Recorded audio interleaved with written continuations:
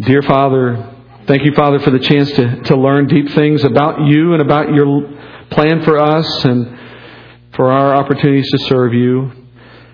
Father, I'm going to pray for our ears this morning, for our hearts and our ears. I know that going to school was probably something only a few of us really enjoyed, depending on what we did in life. Perhaps we enjoyed a class here and there, a teacher here and there, but usually our focus is always looking beyond the teaching, beyond the classroom, beyond a degree or a diploma, into what we'll do next. And that's to be expected, perhaps, Father, but we know that sometimes that gets in the way of learning.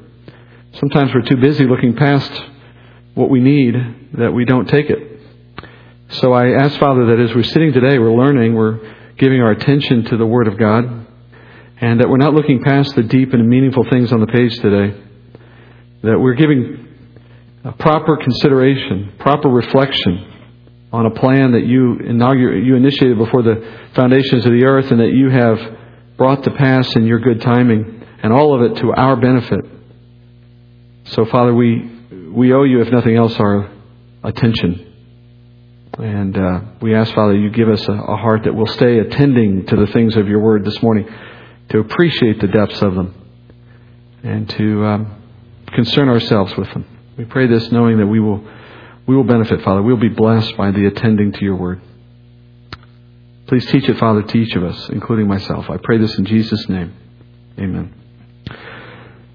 Remember, last week I departed a little bit from the normal pattern. We didn't do a purely verse-by-verse approach to chapter 3 last week. I started dissecting the chapter. I noted how the chapter was primarily a prayer, but I pulled it apart a little bit. Last week, Paul prayed for the church to receive spiritual power from the Father, for the church to grow in the comprehending of God's love, Christ's love, to be rooted and grounded in that love, and all of that so that we could be content and filled up with the fullness of God, that we could understand things at a deeper level and glory in them. And that prayer was primarily a prayer focused on the unity of the church, on the union between the Jewish element within the body of Christ in that day and the newly arriving and growing Gentile component to the church. But like I said, Paul interrupts this prayer so that he can address another topic, a mystery, the mystery of the church. And I chose to cover the prayer in its entirety last week, skipping entirely over Paul's explanation of the ministry. So that means I need to go back now to that section in chapter 3.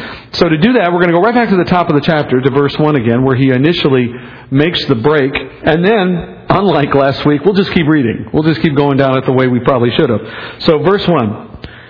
For this reason, I, Paul, the prisoner of Christ Jesus, for the sake of you Gentiles, if indeed you have heard of the stewardship of God's grace which was given to me for you, that by revelation there was made known to me the mystery, as I wrote before in brief.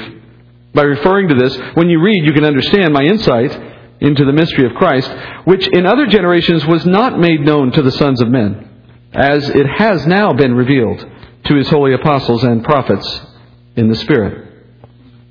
I'm going to stop there. Paul doesn't stop, I should add. This is all one long sentence in typical Pauline form, but I have to stop because I don't have enough breath to actually read a sentence and stop. So let's start like we did last week with the beginning of verse 1. Let's start with asking, when Paul says, for this reason, what reason is Paul speaking about in verse 1 again? And if you remember, I said, in chapters 1 and 2 of this letter, Paul has painstakingly explained all the blessings that every believer possesses, even now while we await the kingdom. By faith, that is, we possess all these things. So even though you don't see them all yet, you've got them.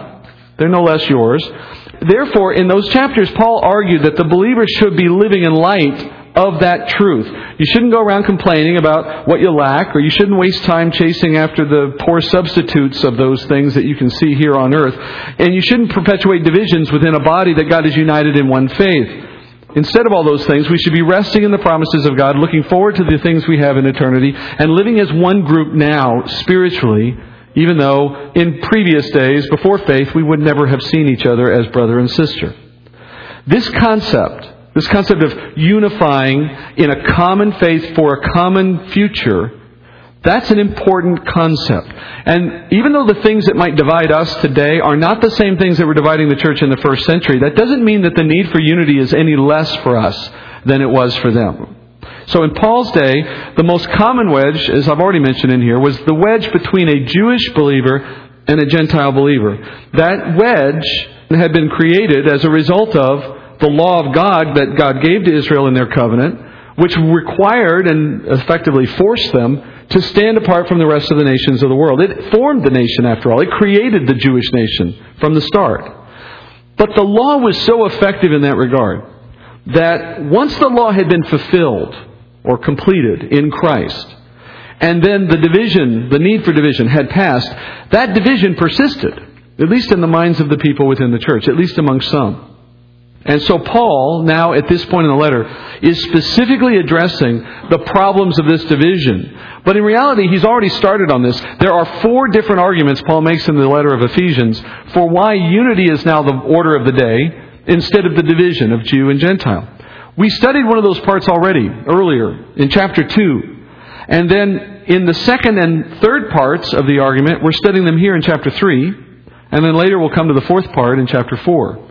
You remember back in chapter 2 when Paul acknowledged that Gentiles were once far off from the promises of God? God intended back in the Old Testament times for that division to exist. He intended for the Gentiles to be separate for a time. And then he says, but that time is past. Today in Christ Jesus, he said, the two have been brought together into one. The dividing wall was torn down. You remember all this. Okay, that was his first argument.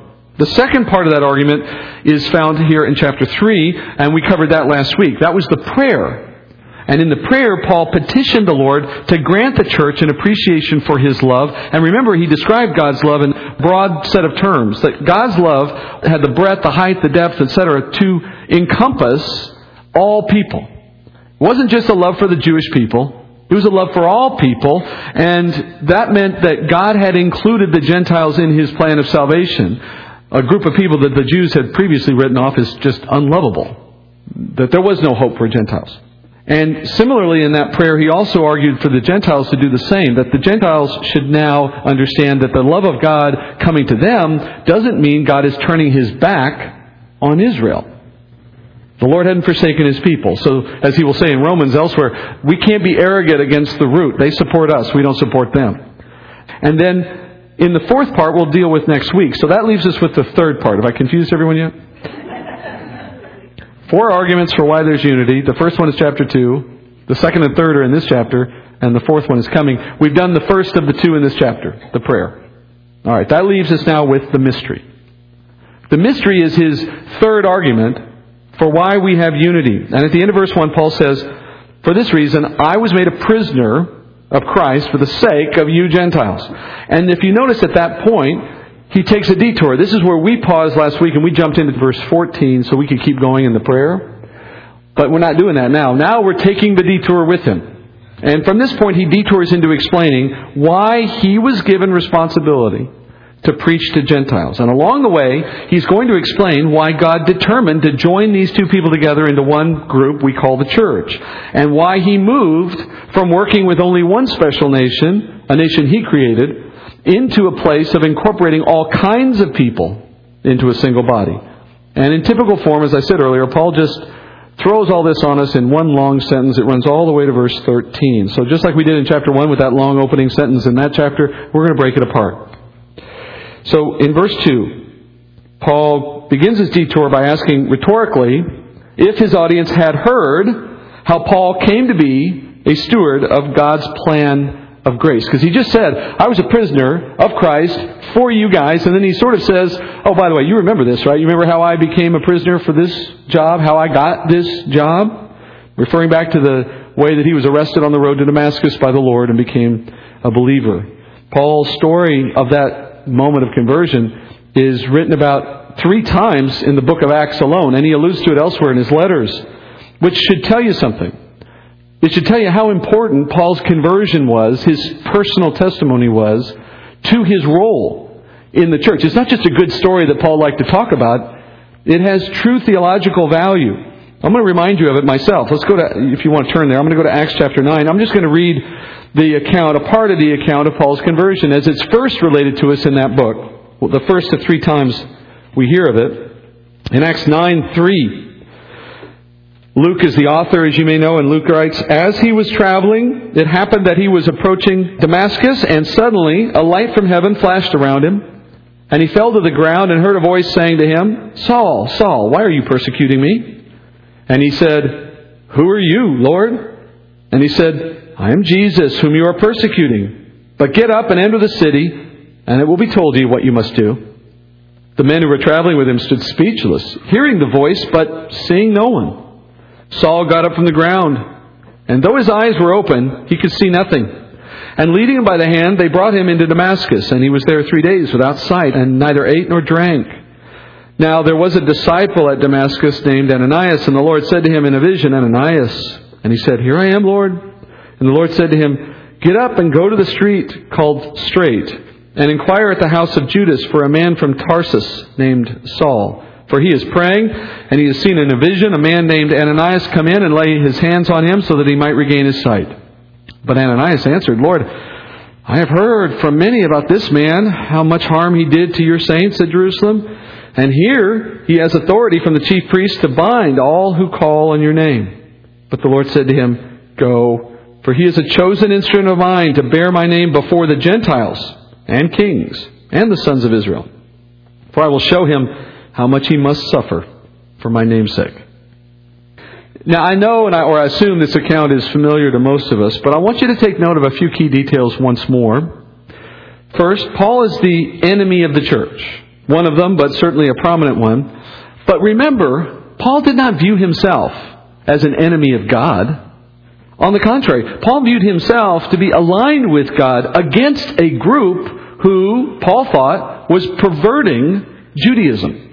Paul saw himself then doing the work of God by putting to death those who would call Jesus the Messiah. So you have this zealous, upright Jew.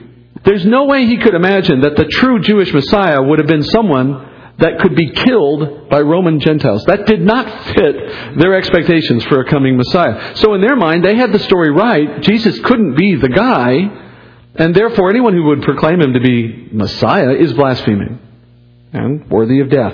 And so he persecuted Christians in full conviction that he was on the side of God.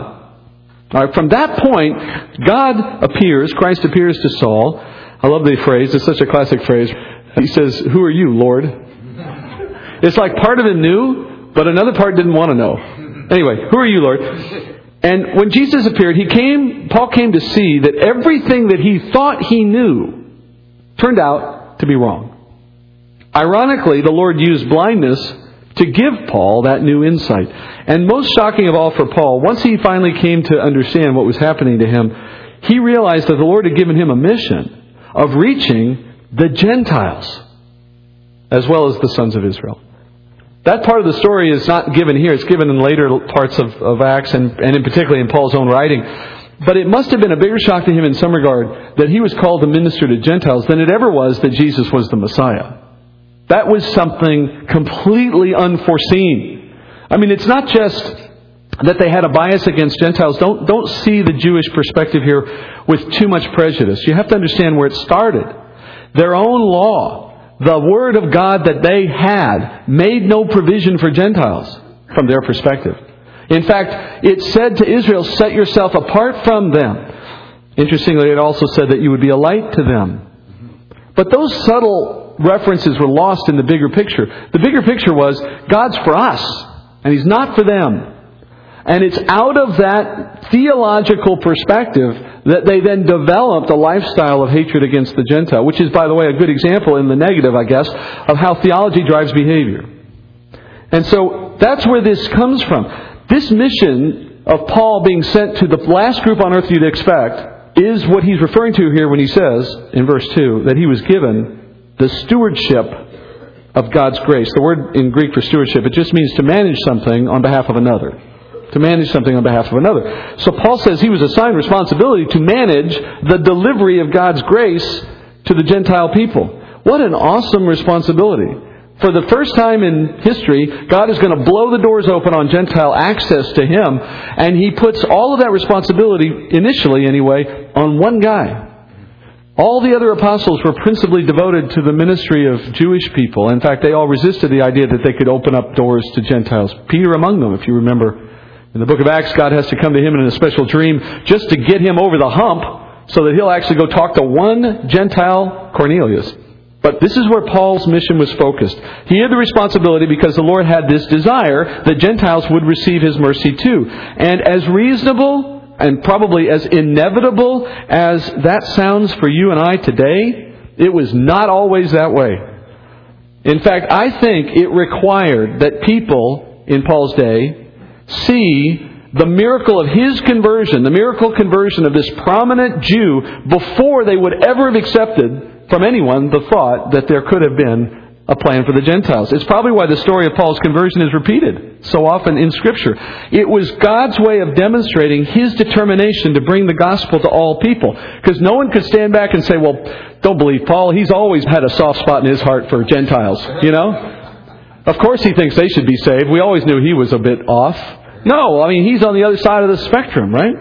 In verse 3, Paul describes this truth as a mystery, one made known to him by revelation. Now, I talked last week about it, and I'll mention it here again, what a mystery is. He defines it actually for us.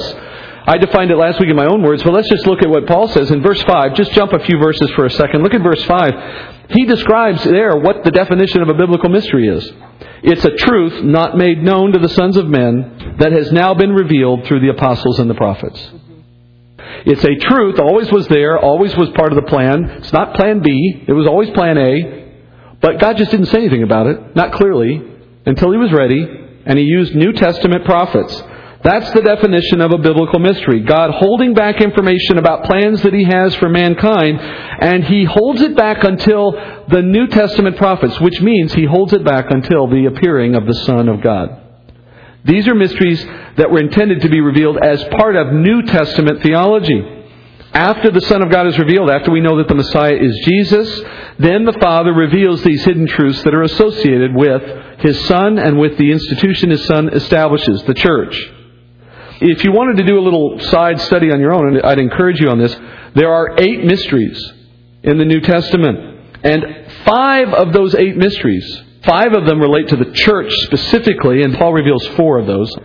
So there are 8 total, 5 dealing with the church, 4 of which Paul revealed. So Paul gets half of the mysteries of the New Testament in his writings. 2 of those 4 that Paul reveals are in this letter. We're hitting the first of them now. The first is, which I'll label it now, it's the mystery of the union of Jew and Gentile. The idea that the church was going to be a union of Jew and Gentile. That was a mystery. And let me explain to you why we call it a mystery. Not just because you didn't know it, but because it didn't have to be that way. Here again, we're in the church as Gentiles, so we just take it for granted, right? Well, it didn't have to be that way. God had other options. For example, He could have chosen to make the New Testament church very much like He made the nation of Israel prior to Christ's arrival. He could have saved Gentiles in the New Testament times, just as He saved Gentiles in the Old Testament times. Remember, we said last week, it's not as though there were never any Gentile converts in the Old Testament. They just were kind of few and far between. He could have kept doing that. It still would have sufficed to meet His promises to Abraham that He would save through his seed all nations. God could have accomplished that here and there as He used to. He could have left Gentiles outside the assembly. Just like God-fearing Gentiles were kept outside the walls of the temple back in that day, watching the Jews as they enjoy the New Testament life that God had promised to them in the Old. I mean, keep in mind, friends, there's nothing about that scenario that would violate anything God has said in terms of the promises to the fathers. And had God decided to operate this way, He'd have been no less faithful. He still would have been blessing all the nations. After all, no one even knew that the possibility existed for God to do anything different than that. It was a mystery. But God preferred to bring Jew and Gentile together into one body, and so He did that. That begs the question, why? Paul is working toward that answer, and so are we. So knowing that God desired to unite these two groups, that knowledge is critical for unity in the body itself. Both Jew and Gentile, right after the church began, entered into that body with prejudices concerning one another. They couldn't help but do so. Those prejudices were the result of sinful flesh reacting absent spiritual understanding. These people, Jew and Gentile, who came to faith, came into the same body, brought their prejudices with them, and they maintained them because they lacked spiritual understanding. They didn't know God's heart. They didn't understand God's purpose. They operated in spiritual ignorance, because spiritual ignorance always gives opportunity for the flesh to take over. Notice Paul emphasizes that he had already explained this to them briefly earlier. And this is a bit of an enigma in the letter. We're not sure what he means. He could have been referring to some earlier comments in this letter, back to that first point he made in chapter 2 that I described earlier. It could be that he was saying, like I just described briefly earlier, but it's also possible he's referring to an earlier letter, one we don't have anymore, that he might have written to them. But in either case, Paul says, in past, I only briefly mentioned this mystery. Therefore, now I'm going to explain it to you in some detail. Because it's important for you to know and appreciate this truth. Because understanding the mystery, requires that you change your thinking and your behavior about each other. He's going to talk about the thinking here. He's going to talk about the behavior in chapter 4. And now he begins to explain the mystery, how their thinking should change. And he says in verse 6, to be specific, that the Gentiles are fellow heirs and fellow members of the body, and fellow partakers of the promise in Christ Jesus through the gospel, of which I was made a minister, according to the gift of God's grace, which was given to me according to the working of His power. To me, the very least of all saints, this grace was given, to preach to the Gentiles the unfathomable riches of Christ, and to bring to light what is the administration of the mystery, which for ages has been hidden in God, who created all things.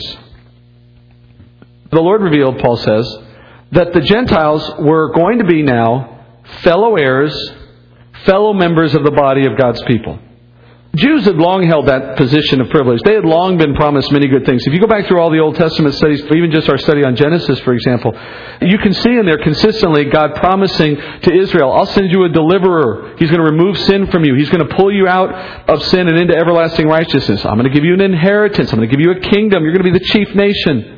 You'll have peace. You'll have security. You'll have this abiding relationship with me. This is all being given to you through my promises made to Abraham, Isaac, and Jacob. You don't have to do anything to get this. It's a promise from me. It has no requirement from you.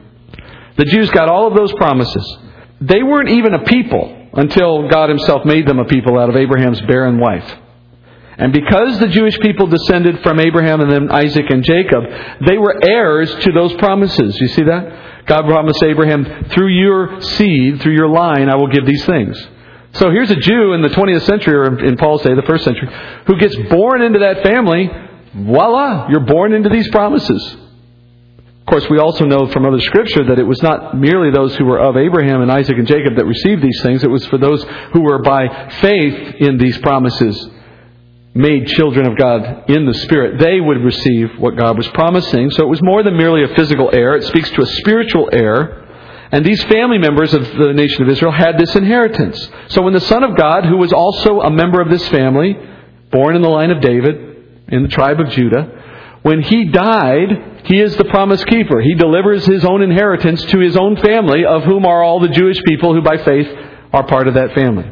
That's what it means to be an heir. Well, now Paul is changing this up a little bit. He says, God desires for Gentiles to be fellow heirs with us in these promises. God intended this, that they would have a chance to partake of the same promises that were given to our family members. How do strangers become fellow heirs? How can he do this? How can it even be possible? How did they obtain such an opportunity? How did you and I, who are not Jewish, suddenly find ourselves the beneficiaries of an inheritance that was specifically identified for a family of people of whom we are not part of by birth? Paul says at the end of verse 6, oh, well, they got it through the gospel. The gospel, and of course he means here the call to repent and believe that Jesus Christ is Savior, that He is Messiah. As he says in John chapter 3, it's to be born again, to receive a new spirit by that faith.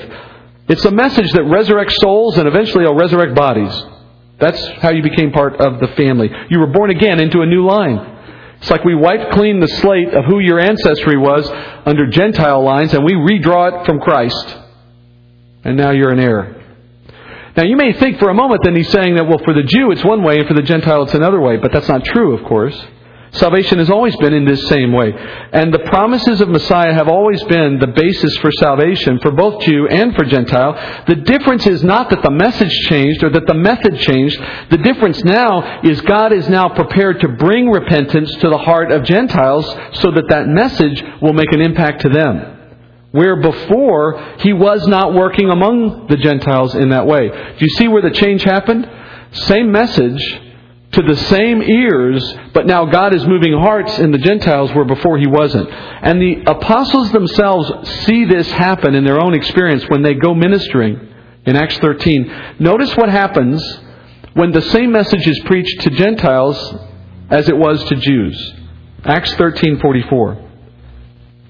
The next Sabbath, nearly the whole city assembled to hear the word of the Lord.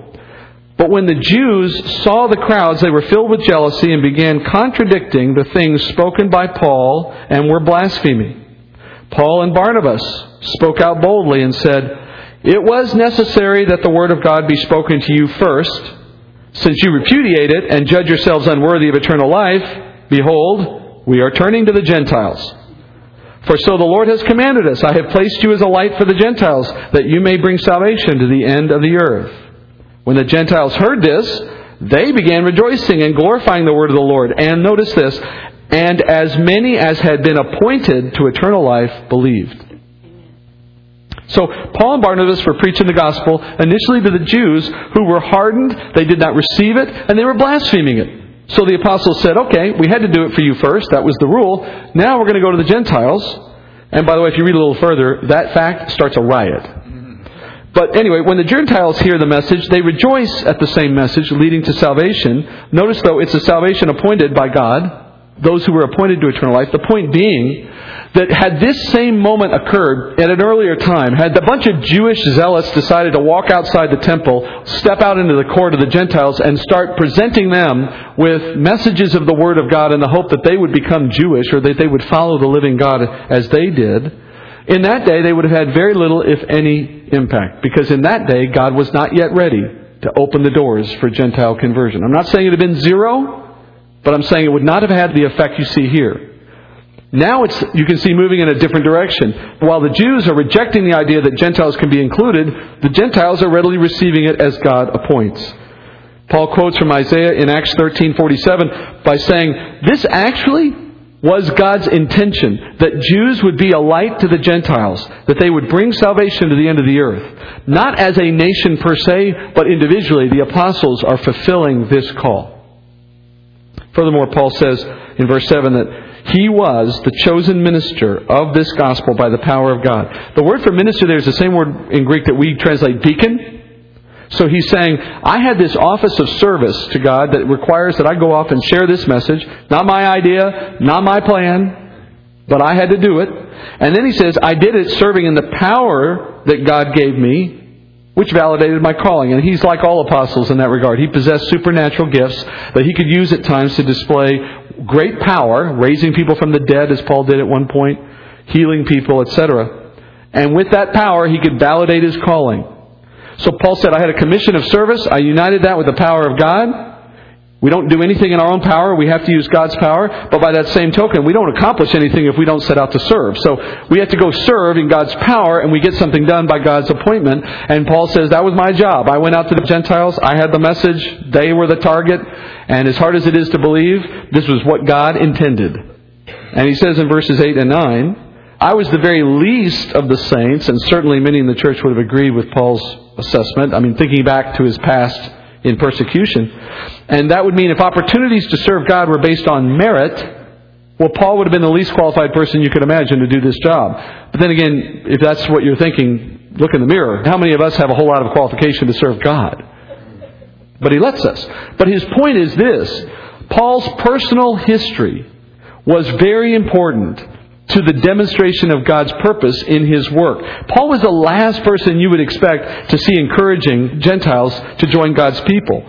And his unlikely conversion story had to disarm those critics who would have said, well, there's something else behind this. Everyone knew Paul hated Gentiles, or so he used to. And therefore his sudden affection for them could only be explained supernaturally. So Paul says in verse 9, Paul was brought into this service to let the light of this plan, of this administration, this plan of the mystery, be known when in the past it had been hidden for generations. I can't imagine the immense pressure Paul must have felt when he first found out what his mission was. I mean, the mixed emotions over it. The thought of, that's not a group I want to help be saved. But more than that, how do I deal with my own people when they find out I have this mission? How do I convince anyone that it's really a mission from God, that I didn't just make this crazy idea up in my own head? Paul says, I had the responsibility to manage this idea, this mystery that God was now ready to show the world, that we want Gentiles in the church. Why did God choose to reveal the truth this way, do you think? Why wait until Jesus is appearing before He chose to unite these two groups of people? Why even have the church at all in that respect? Why have a group of Gentiles in a church? Well, Paul gives that answer in verse 10 and beyond. He says in verse 10, so, you see, he's giving a reason there, so that the manifold wisdom of God might be made known through the church to the rulers and the authorities in the heavenly places. This was in accordance with the eternal purpose which He carried out in Christ Jesus our Lord, in whom we have boldness and confident access through faith in Him.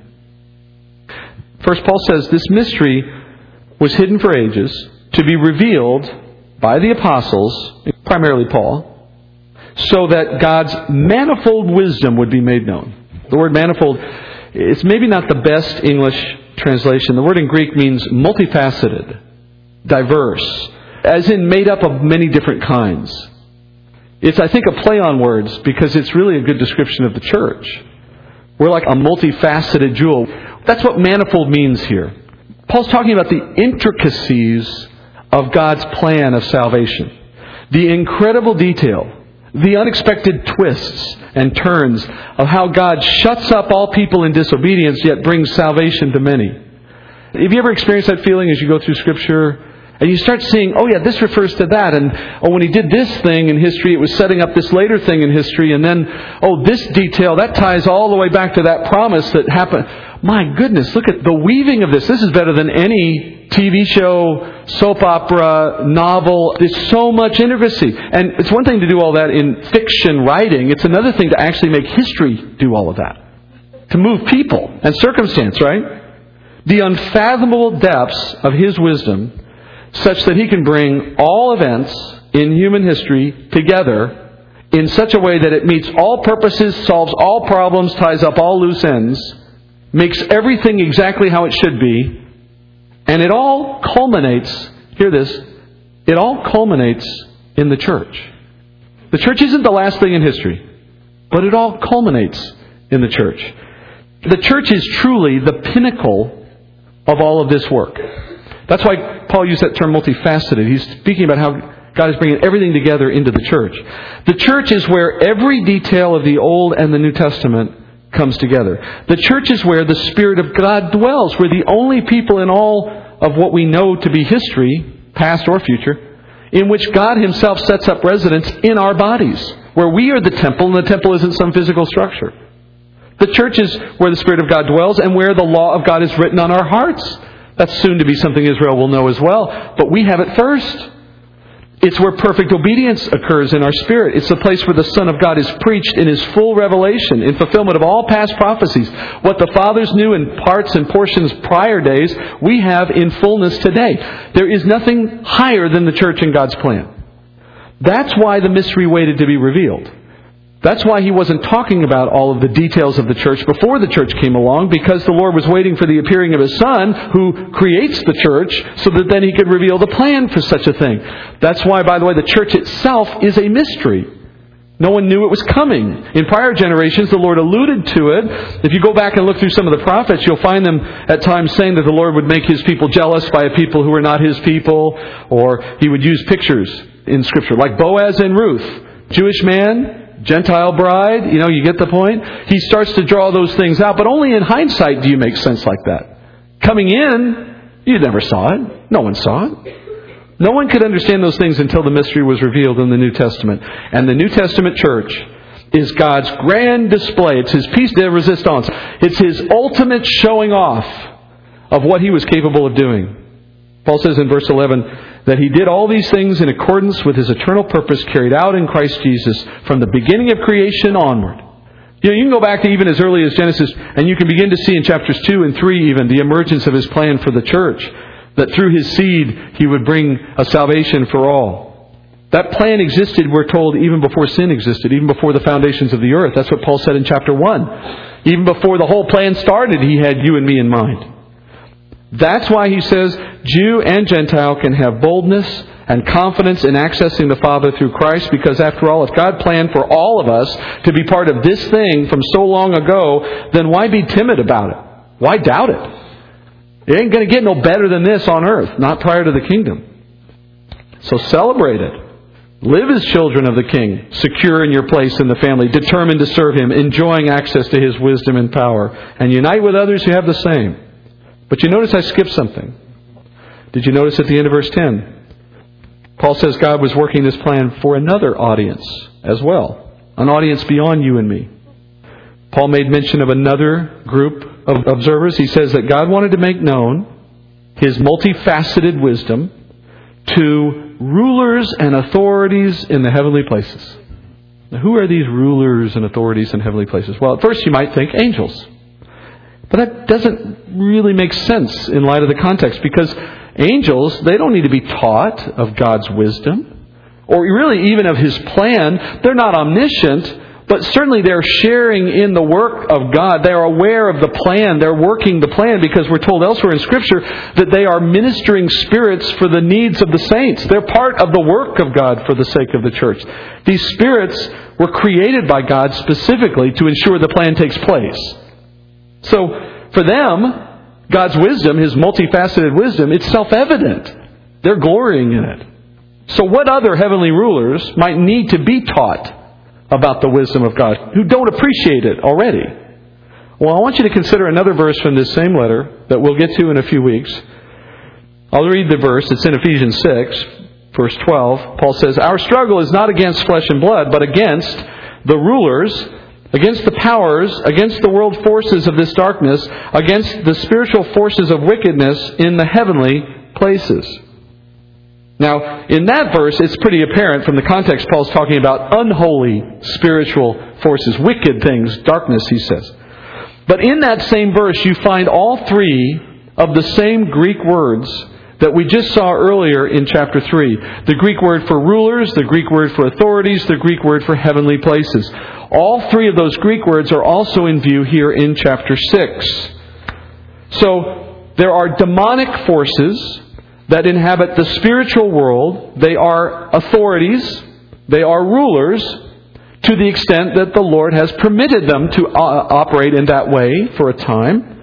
Remember, the enemy fell into sin because in his beauty and in his pride in serving in the heavenly tabernacle as the covering cherub at the mercy seat, he was so taken by his role and his privilege and his beauty that he began to think himself a rival to God for the throne.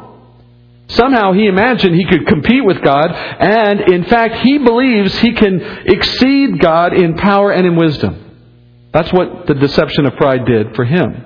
In Revelation 12, you would go read there, you'd learn that Satan recruited a third of the angelic realm to think that way about him as well and to follow him into rebellion. Somehow he convinced a third of them that he was more powerful than God, and they picked sides. They took Satan. They are the rulers, the authorities in heavenly places. They are not ultimate rulers. They do not have ultimate authority, but they possess some for a time.